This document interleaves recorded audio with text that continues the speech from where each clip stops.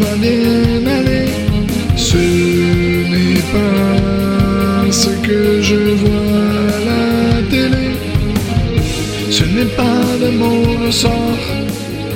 Il y en a trop de morts. Nous ne faisons que compter ceux qui ont payé et ceux qui ne paient pas. Dites-moi, est-ce qu'ils tombent de ceux qui ont fabriqué cette hécatombe?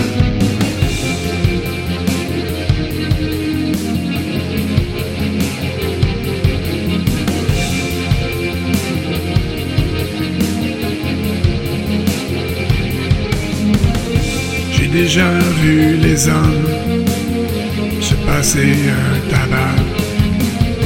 C'est une guerre qui dure et qui ne finira pas.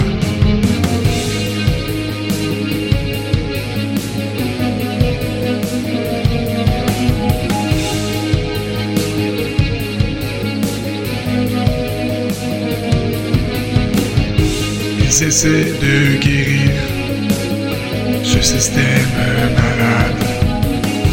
Il n'y a plus rien à faire. C'est la fin des croisades.